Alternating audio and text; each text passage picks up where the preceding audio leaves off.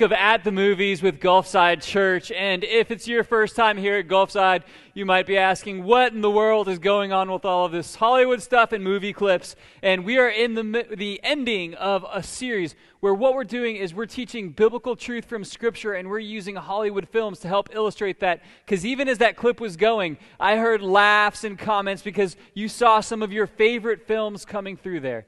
And all of these stories are stories that help us understand life, they help us laugh, they help us live, and we want to use those stories to help illustrate the truth of God's Word. And as we look at Jesus' style of teaching, this is one of the main reasons we do it. We see that throughout the teachings that we have recorded from him, there's about 50 times where he was using metaphors and he was using parables and stories to illustrate the truth of God's Word, because that's really God's heart, right? He doesn't want you to just memorize facts, but he wants you to take his truths and apply them to how you live your life. And you're probably like me that you do better at remembering stories and experiences than long lists of rules and information. And so we're going to utilize the story, and hopefully as you see this movie in the weeks and years going forth, it'll call you back to today and to your time here at Gulfside. And we wanted to pick a movie for today that was for the dads because it's Father's Day, and we want to honor those guys who wear the black athletic sandals with the navy blue dress socks and the khaki colored shorts.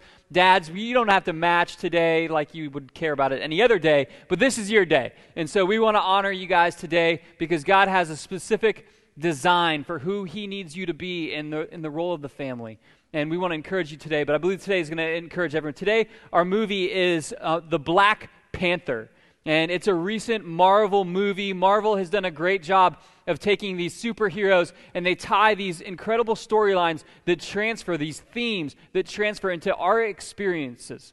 And today we're going to see some things. The first clip is going to kind of introduce you into the nation. And I just want to give you some background because we're just using really short clips today. But the background of the Black Panther is he's in this nation called Wakanda, which is this make-believe nation in Africa that has unlimited, crazy technological resources. And what they've done is they've discovered a special kind of metal that's helped them advance past everyone else. But they made a realization that if other people found out what we have, or if we let other people come inside of our nation, we might lose what we have.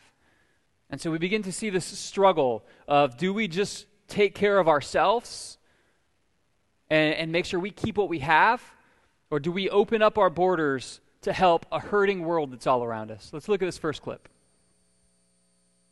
The warrior became king, and the first Black Panther, the protector of Wakanda. 4 tribes agreed to live under the king's rule, but the Jabari tribe isolated themselves in the mountains. The Wakandans used vibranium to develop technology more advanced than any other nation. But as Wakanda thrived, the world around it descended further into chaos. To keep vibranium safe, the Wakandans vowed to hide in plain sight, keeping the truth of their power from the outside world. And we still hide, Baba? Yes. Why? We vowed to hide in plain sight. We have to protect the thing that we have. We have to not let their chaos get inside of our borders. And I wish as I heard this that I didn't think directly about the American church. So many of us have just hidden in plain sight. I think back to my own story of growing up in a dysfunctional, broken household where dad left when I was 9 and didn't come back, and Father's Days weren't happy days. And we had some tough years, but eventually I became a Christian and then went back and was going through my old neighborhood and realized there was a church within a block of my house that I thought was just a building where angry people hid and yelled at me. I didn't even realize it was a church. And so often throughout America, the churches, they're around, they're in every city, but it feels like they're hidden. And they have this incredible resource. They have this treasure that's hidden within them that can change families, change hearts, change eternities. But it feels like there's a wall that has been put up to keep the world and all of its problems out. And it's heartbreaking. And it's not what we want to be as a church. It's not what we want to be as people. But there is a struggle, and I felt it too, that, if I let this hurting and broken and messed up family and their kids into my house, that, man, it could mess up my kids. It could mess up my family. It could mess up my day. It could mess up my brand new couch. I don't want that to happen.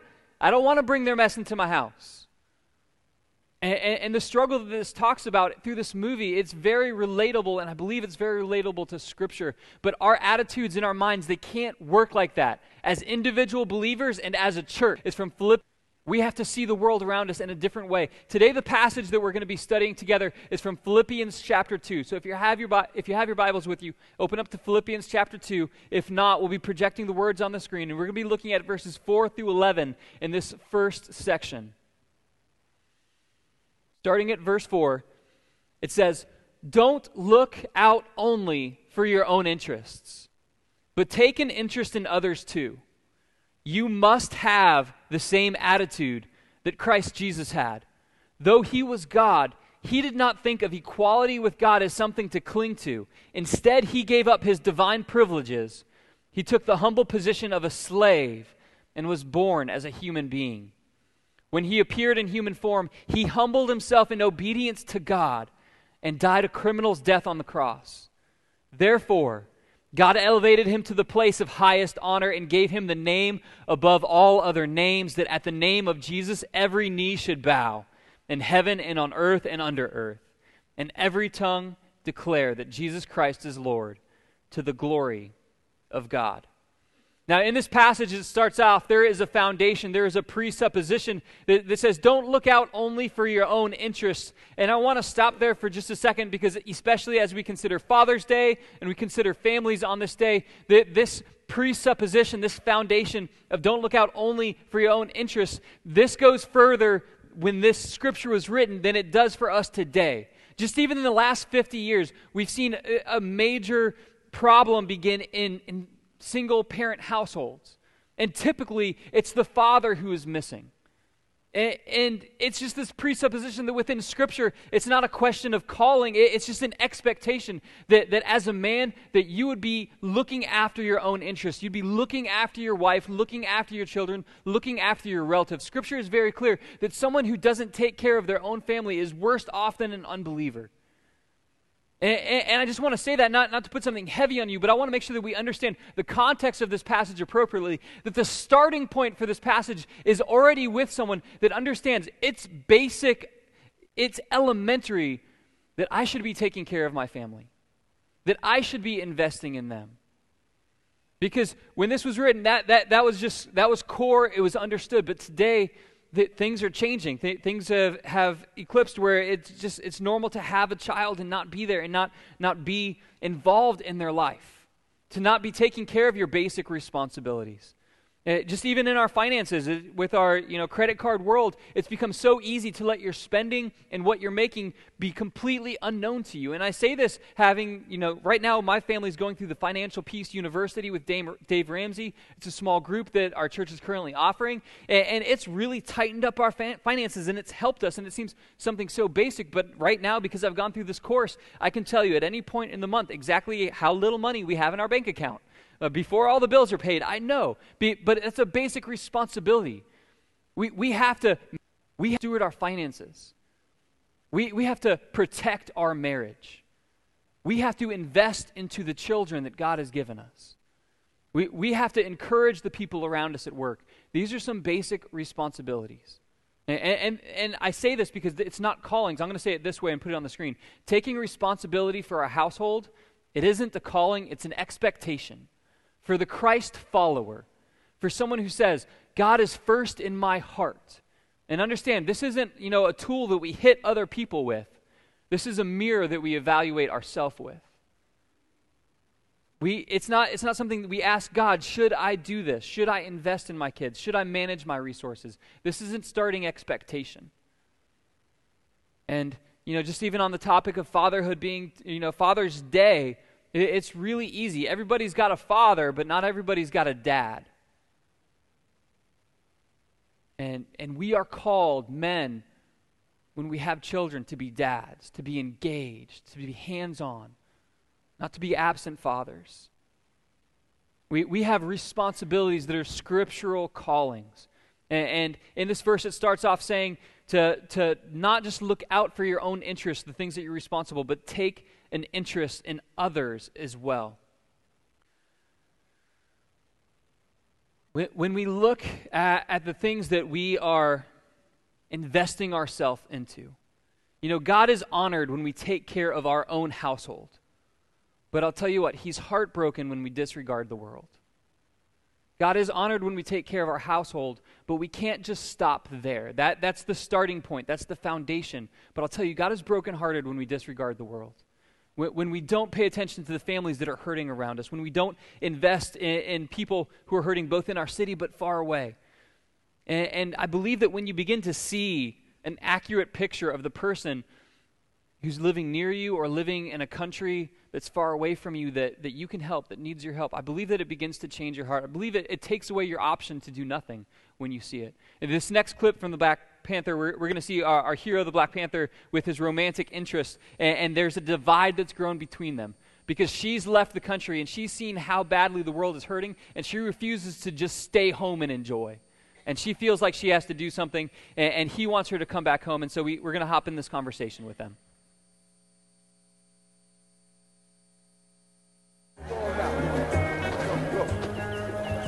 Come home, Nakia. I'm right here. Stay. I came to support you and to honor your father, but I can't stay. It's just, I found my calling out there. I've seen too many in need just to turn a blind eye. I can't be happy here knowing that there's people out there who have nothing. What would you have Wakanda do about it? Share what we have. We could provide aid and access to technology and refuge to those who need it. Other countries do it, we could do it better. You are not like these other countries, Nakia. If the world found out what we truly are, what we possess, we could lose our way of life. Wakanda is strong enough to help others and protect ourselves at the same time. If you are not so stubborn, you would make a great queen. I would make a great queen because I am so stubborn. If that's what I wanted. All right, come on. How many of you guys know that every good hero needs a strong, stubborn woman behind him, right? Yeah, that's right. That's right. In this clip, I love the heartbeat of it, of saying, I've been there and I've seen too much to just turn a blind eye to what's going on. And I enjoy that clip because I relate so much to it, because growing up in the culture and communities that I grew up in, and I can't really pinpoint the finger as far as who really instilled this into me. I feel like it's from so many different sources: media, education, the people we were around. But I remember as a teenager, I had this sense that internally I was a little upset. Why are we worrying about poor people in other countries when we have poor people in the United States to take care of? And I didn't understand yet. And I want to tell you, first of all, that is not a scriptural mindset.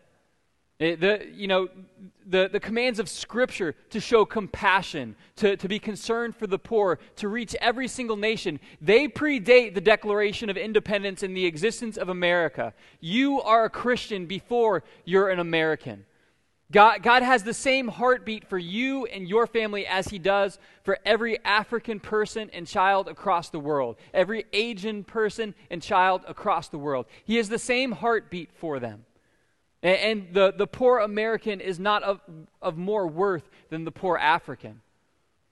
And so for me, I had that mindset, but as I grew closer to God and read some things in Scripture and then had some experiences that I had to look eye to eye with, when I went to Trujillo, Peru, and we went to a garbage dump, and there were children living in the garbage dump, and daily they would go and sort through the garbage, and they're wearing mismatched shoes and clothes with holes that they found there, and they're finding pieces of rotting fruit, and they're picking up and eating it in front of me. And I have to be honest with myself that I've never seen suffering like this in America. And I went to West Africa in Mali, and we go out to tribes where there is no access to education. There is very small amounts of clean water. And I look these people in the eye, and it's not just the fact that they don't have things that we have. It's that when I stand next to them, and I drink tea with them, and I look them eye to eye, I see that they're no different than me. And I see that God loves them with the same intensity that he loves me. And I see that God has entrusted me with resources and abilities where I can make a difference there, even if small. And it broadened my worldview to where I had to say, we have to do what we can because there's people who have so far less. We have to show them the same love that we would our own countrymen. We have to be concerned about their interests and not just our own. And this has to be true for the church as well as for the individual. I'm going to tell you, for those of you guys who stick around for the ride of Gulfside Church, it's in our heart. I've talked about it before. I'm going to keep it in front of you. Within the next 5 years, we're going to identify a city, a part of a city that would be described as a slum in a country where they don't have good access to education, where they don't have good access to the things that we normally have, where the sex trade is a problem, and we're going to adopt one specific area. And some of us, we're going to go there together, and we're going to begin to push sex trafficking out of that neighborhood. We're going to begin to provide vocational training for adults so that they don't have to sell their children into things like that. We're going to start a church, and we're going to start a school, and we're going to start providing medical care in that neighborhood. And we as a church are going to invest into this other area that is beyond ourselves, that gives us nothing back, and we're going to see God change lives there. Because we're not just going to be interested in what happens within our own four walls. And we're going to see that begin to take shape in the next 5 years. This is part of the plan of Gulfside Church. We're not going to be a church that's just focused on ourselves. Because Scripture commands time and time again that we have to adopt this attitude that is so different than the attitude that we just develop on our own. And I believe that it's part of the development of our relationship with God. I want to say it this way and put it on the screen. When a heart is in love with God, it always cares for people. You know, the Scripture says, put an interest in other people. But the truth, the way that plays out, is that when our heart falls in love with God, it always cares for people. You cannot be deeply in love with God and be callous to the pain of the people living around you. You cannot be deeply in love with God and be callous to the pain of people living across the world. It's something that happens and it grows, and it's this attitude that begins to change. And our actions and our attitudes, they are intimately connected. And I don't know if you've ever seen someone, I've seen this in a couple of different places. I've seen it in the mirror before. But, so when someone's attitude is so crazy and you're like, how can you act that way? How can you be that way? And then you meet their parents and you're like, oh, I get it now. I mean, sometimes it seems like it's hereditary. Like medical forms at the doctor's office, like, do your parents constantly, chronically treat other people like jerks? Like it's a checkbox to just warn the person at the desk. Like it's something that gets passed down. Because there's a truth in that, and I'm not saying that it's genetic, but the people you hang around, you adopt their attitude. It's an attitude that spreads, and it's comparable to a toolbox. And I've used this illustration before, that if you have a toolbox that only has a knife and a hammer, when you reach into that toolbox, you're only going to be able to smash and cut things. If in your conversation skills and your relationship skills, all you have is a knife and a hammer, all you're going to be able to do is smash and cut people. If your family had issues, unless you go out and learn new skills, learn scriptural attitudes and behaviors and apply them to your life, you're going to carry in the past destruction that you saw in your family of origin. And we have to be able to learn these new, and that's what this passage is calling us to. It's calling us to put on the attitude of Christ Jesus, which tells us that we have the ability to change. That the excuse of this is just how I am, and this is how I will always be, is just an excuse. Scripture teaches us that we have the ability to change these things. In our next clip, we're going to see the Black Panther has learned that his father killed his uncle and abandoned his uncle's son in another nation in order to protect Wakanda. And he's having this crisis because he loves his dad. His dad was a great king. But he feels like he's going to be doomed for failure if his dad was doomed for failure, if his dad did this thing as well. And we're going to hop into this conversation.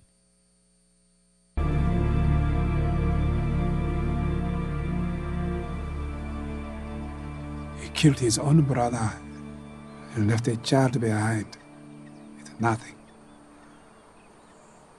What kind of king? What kind of man does that? No man is perfect. Not even your father. He didn't even give him a proper burial. My uncle Njobu betrayed us, but my father, he may have created something even worse. Hey. Look at me. You can't let your father's mistakes define who you are. You get to decide what kind of king you are going to be.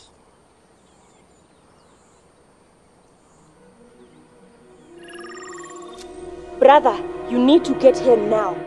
I love the line, you get to decide what kind of king you are going to be. You get to decide what kind of person you are going to be. No matter what your history, no matter what the last few months, years, or your upbringing has looked like, you have the ability to choose what type of person you're going to be. And Scripture is clear from all of the teachings that say, to take a step, to change a behavior, to pray, to trust God, to believe in faith, that we are able to change. That we aren't locked into a pattern of behavior and attitude. We have the ability to change, and we're called to take on the same attitude that Christ Jesus had. And how is it described in the passage? It says, though he is God, he took on the form of a man to become a servant. He was willing to put aside his rights and his privileges without complaint and without acknowledgement. When we look at the attitude of Christ Jesus, we see someone who had every right to claim every privilege that there is. And yet he set them aside in humility. And when we look at ourselves and we take on this own attitude, husbands, fathers, I'm going to pick on you a little bit because it's Father's Day. And when we come home, we have the right and we have the privilege, and we've earned it, that we should just be able to sit and relax for a little while. We have the right and we have the privilege. We earned that money, and we should be able to decide where it gets spent. We have the right and we have the privilege to take the best of the food. We have the right and the privilege to sit in the chair that we want to sit because we bought those chairs. We have the right and the privilege to hold on to the remote. It is ours, right? That is our right and our privilege. And there's so many things that we can cling to. But our right and privilege, we are the head of the household. And so I sit at the head of the table when we have dinner, and that is my seat. And my kids know it. But the reason that is my seat is because that seat is closest to the kitchen. Listen to me. Not to grab the food, but because as a Christ follower, I'm called to be a servant. As the head of the household, I'm supposed to lay my life down the way that Christ laid his life down for the church. That I'm supposed to be the one who grabs the dishes. And it's not that I'm only the one doing it because I want to train my kids up and I want to teach them to do dishes, and my wife shares the load because she is a servant as well, and we serve each other. And it works when you have two people who are following Christ and seeking to serve each other. No one feels trampled on. But as the father, I want to be the one who sets the climate for the household. I mean, you know the difference between a thermometer and a thermostat, right? A thermometer you can take and it'll tell you what the temperature in the room is. And it'll tell you this is what's going on. Dads, we don't need to be a thermometer. We need to be a thermostat. We need to be what sets the temperature in the room. We are called as leaders of the household to set the standard for servanthood, to set the standard for encouragement. It comes and it starts from us. And some of us are so controlling that with the thermostats around our house, the dad is the only one who's allowed to touch it. It's 75 degrees, not 74. Don't change it. I mean, to the point where we have an app on our phone, so if we're away from the house, we check to make sure the house is the right temperature, that nobody set it down, and if they did, we're going to fix it on our phone because we're so concerned about the temperature of the house and controlling it. How much more so should we be concerned about the spiritual climate of our house? And I understand that this is countercultural. It's strange to begin to step in, to begin those conversations as a family of what it means to follow Christ. To talk about what God has been teaching you. To speak words of encouragement. It can feel awkward. But men, we have to be the thermostat for the house, not the thermometer. Set the standard. We're called to change our attitudes. We're called to align our attitude with our goals. We have a goal of what we want our family to be. We have to change our attitude to lead our family there. And it's not just men. But men, that is our calling. Women, the same standard is to you, to serve each other in love, to set the standard, to encourage. You know, I pointed at her and I said, you know, it's good to have a strong, stubborn woman behind you. I've got one. She's awesome. She kicks me in the butt when I'm not moving like I should. And I want that, and I need that. And we have to encourage and push each other onward towards this prize that we're running for. But it means changing attitudes. It means adjusting things. And that's something that each one of us has to be willing to chase after.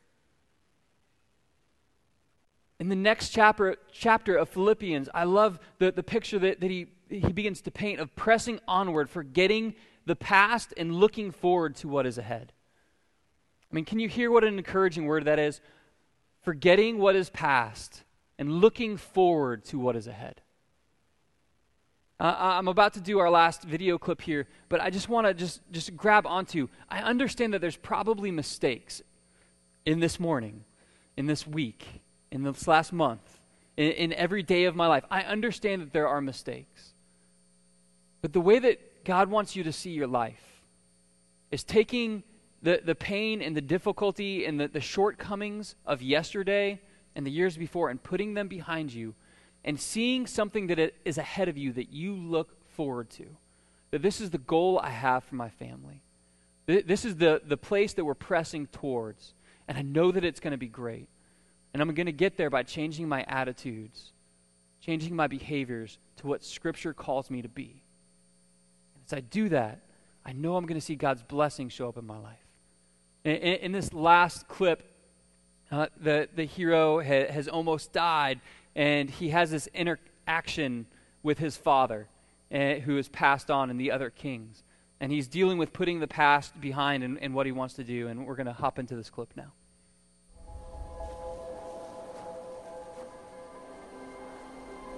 The time has come for you to come home, to be reunited with me.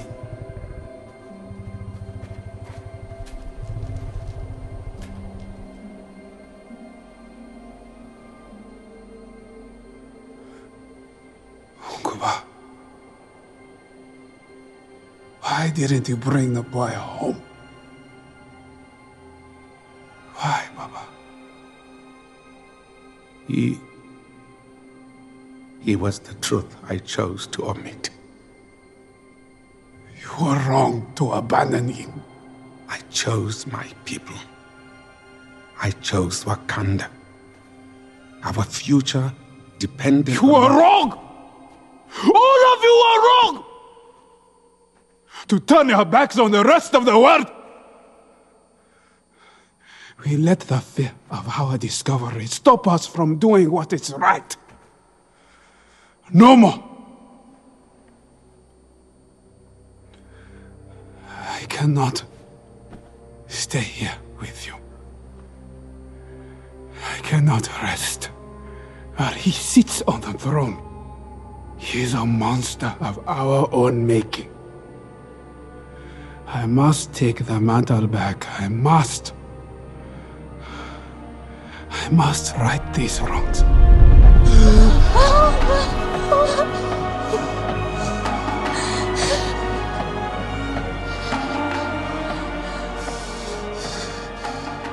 You have a blanket. Killmonger has the full support of our military.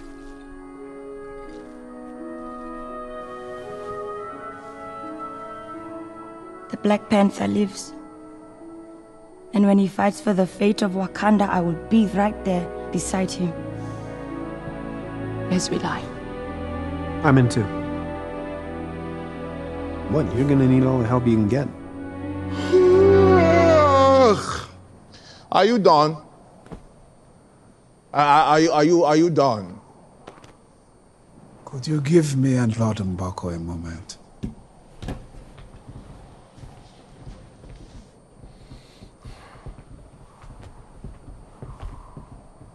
Thank you. I owed you a great debt. A life for a life. Consider it paid. Please allow my mother to stay here. No harm will come to her. I give you my word. You know I could use an army as well. I bet you could. But no. I will give no Jabari lives towards your cause. It is our cause. It is for all of us. Oh, us. Us, you are the first king to come here in centuries, and now you speak of us. I cannot speak for past kings. But an enemy sits on the throne right now. We both know the power of vibranium. If Killmonger gains control of it, who do you think he will come for next?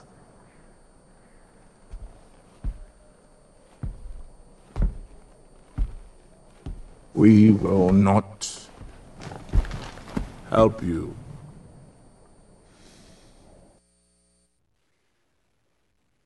I love the line, I cannot speak for past kings.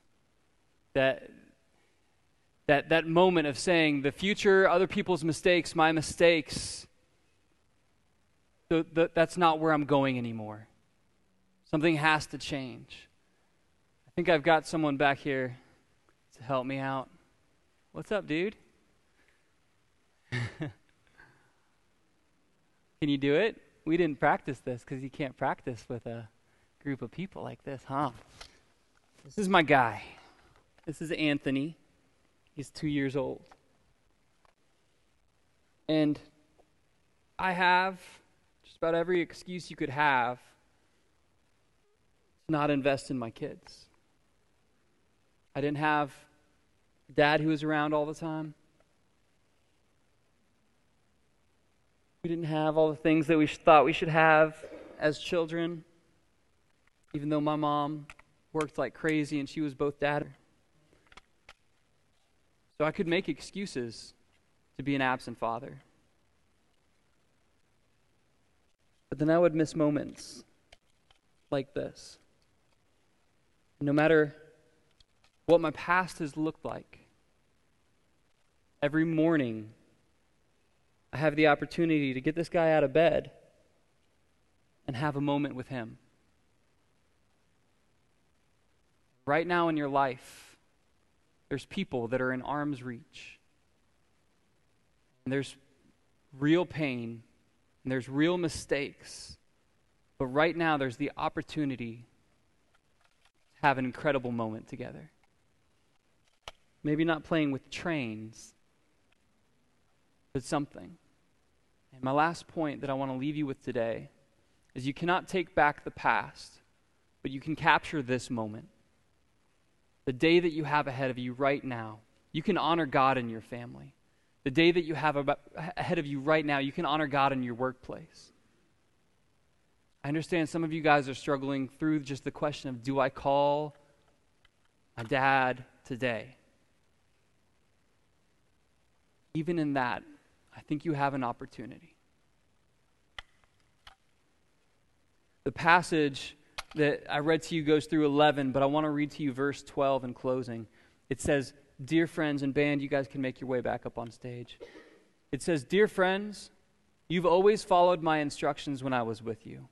And now that I am away, it is even more important. Dial into this. Work hard to show the results of your salvation, obeying God with deep reverence and fear. For God is working in you, giving you the desire and the power to do what pleases Him.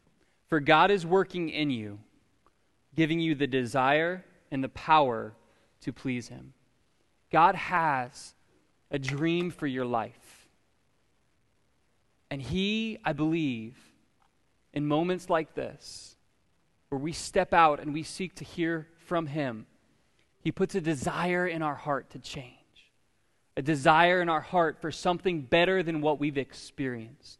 But He doesn't just leave it as a desire. He gives us the power to change. But you have to capture the moment. You have to step into it. You have to say yes to Him where you stand. Forgetting what is past and pressing onward towards what is ahead. Let's pray together. God, I thank You so much that You have dreams for our life. That You change our desires and You empower us to live in a different way. And for each one of us who are celebrating our fathers, help us to speak encouraging words. And for those of us who have a pain there because our father has passed on or because our father has been absent for whatever reason, just give us the wisdom to take the right step today. Whether it's talking to you about our father or talking with Father, help us to seize these moments. And for the people that you've surrounded us with, that we love, that we're responsible for, help us to just set the temperature. Help us to set the spiritual climate. Help us to be servant leaders. And as we do that, we know that we're going to experience your best for our life. In Jesus' name.